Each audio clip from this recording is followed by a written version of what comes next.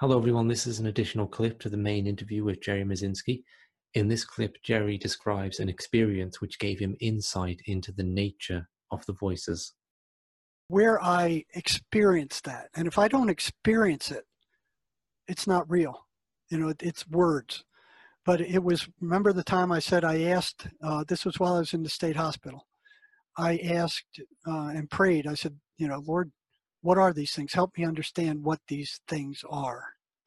And I would go after working at the hospital all day. I'd go swimming at night. I would lived on this big lake, and this one night after few days after making this prayer, I was heading out in the lake to go swimming, and the water was bath warm.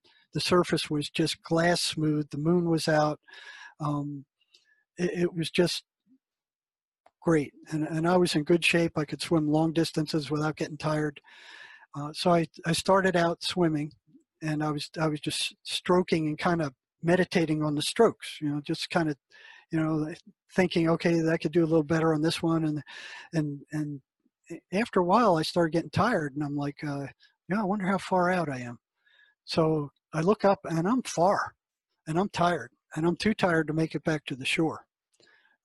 But by then, I'd been a certified scuba diver for a long time. The water and me were like this. The water was a friend. It wasn't an enemy.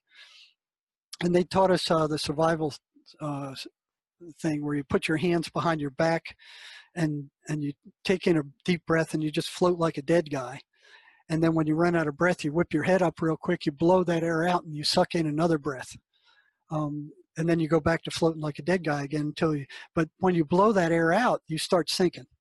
And you'll sink below the surface a foot or two, and then you'll bob back up, float on your face. And you just keep repeating that. It takes hardly any energy. You can do it forever if the water isn't cold. And the water that night wasn't cold. So I look up and I'm far from shore. I know I'm too tired to make it back. I need to rest up. There's nothing to rest on. You have to rest while you're in the middle of the lake. And here comes this thought, and it goes, hey, you're out at the lake. You're far out. You're too tired to make it back.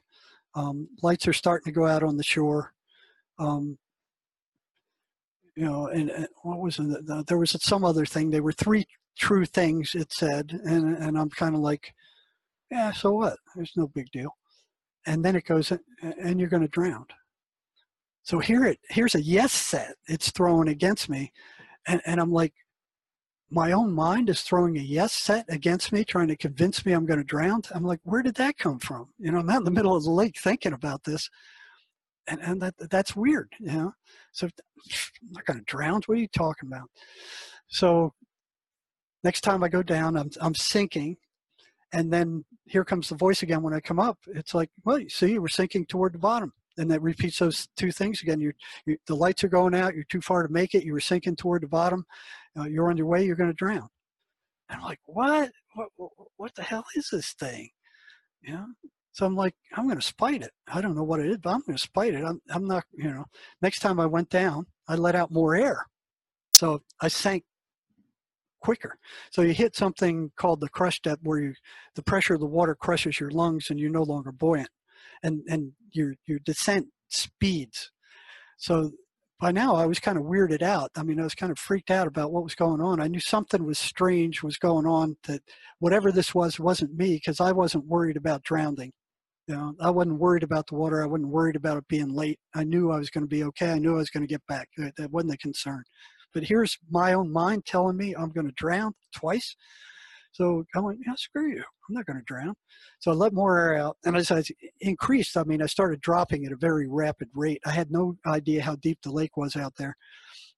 So I'm like, oh, I'm going too fast. And I shot to the surface again. Even before I got there, I knew what that was, and got up there, and here it comes again. All right, see, you were sinking. The lights are going out. You can't make it. You're too tired. Now you're panicking. It's telling me I'm panicking. I'm like, what the hell is this thing telling me I'm panicking? So I went down again. This time I dropped back, and I felt this cold coming up my legs. I mean, it's just cold all the way, moving upward. And I shot up again. And even before I got there, I knew it was the thermocline. I'd encountered those a million times before. It's a cold layer of water that is just sitting on the bottom and sinks down there, and it's significantly colder than the rest of the water. So, I kind of freaked out, went to the top. I'm kind of nervous because it's like 10 at night or 11 at night.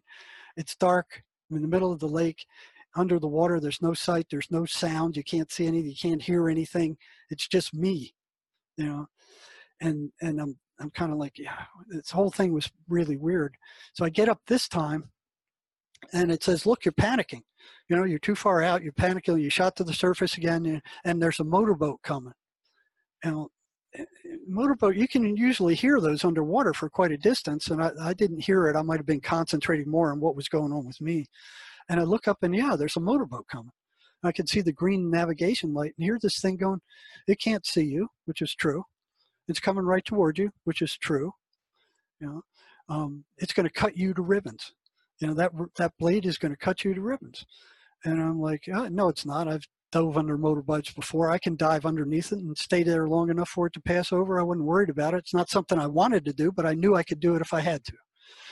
And I'm watching this thing come along, and it looks like it's heading right toward me.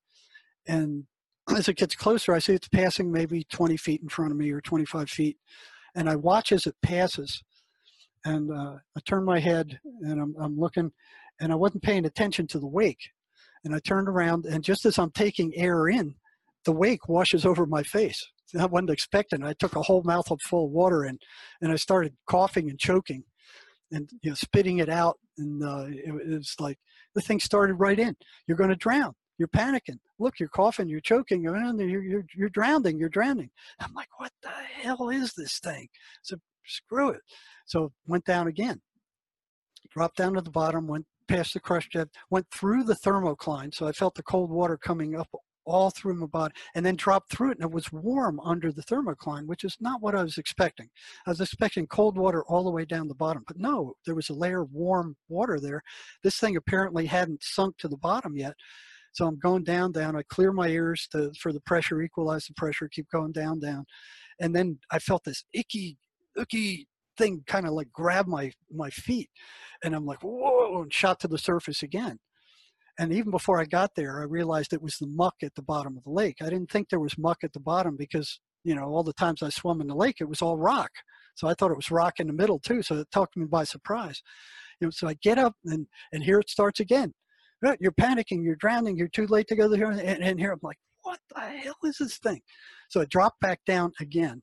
I stick in the mud. My feet are sticking there, and I'm just with my arms out, inches over the bottom, and I'm just floating there in silence.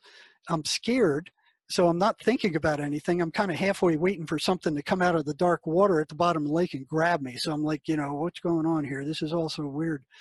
And there is no sight. There is no sound. There is no smell. There is no breathing. Everything is shut down. I'm completely shut down. And it was warm water, so I'm feeling nothing. All my senses were shut down. And the only thing I was aware of was that I was aware that I was aware. And that's what's there past all the horse crap. That awareness, that consciousness, and that consciousness lives in the present moment. And these things are always trying to drag you into the future or into the past. Worry about this. This is going to collapse. Worry about that. Can you pay the bills? And then the past, you did that wrong thing. You hurt that person.